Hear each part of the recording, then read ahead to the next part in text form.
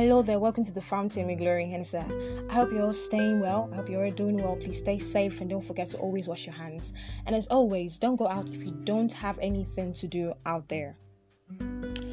So today, before I go, let me say this, very important. Keep yourself busy in this period and spend more time with your Maker.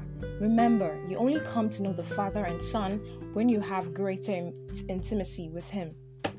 Okay, so today I would love to speak on what makes joy profound. We've been talking about joy versus happiness, what is the meaning of happiness, different reviews from people, and a whole lot of things. But then today I want to talk about what makes joy profound. Research, however, shows that joyful people experience less chance of having a heartbreak. You should know that. Lower cholesterol, decreased stress level, and longer lives. When you have joy, you have the tendencies, you have the chances of having less of heartbreak. You have lower cholesterol, you have decreased stress levels, and you intend to live longer lives. Okay, so joy is indeed imperative for boosting our resilience and well-being. It gives us strength and energy we need to do our important work in the world. So joy is actually very, very important. It helps for boosting your resilient spirit and your well-being, which definitely wellness is one important thing in our life. So allow me to share with you the 7 powerful quotes on joy. Number 1, find a place inside where there is joy and the joy will burn out the pain. That is by Joseph Campbell. Number 2, when the mind is pure, joy follows like the shadow that never leaves. That's Buddha.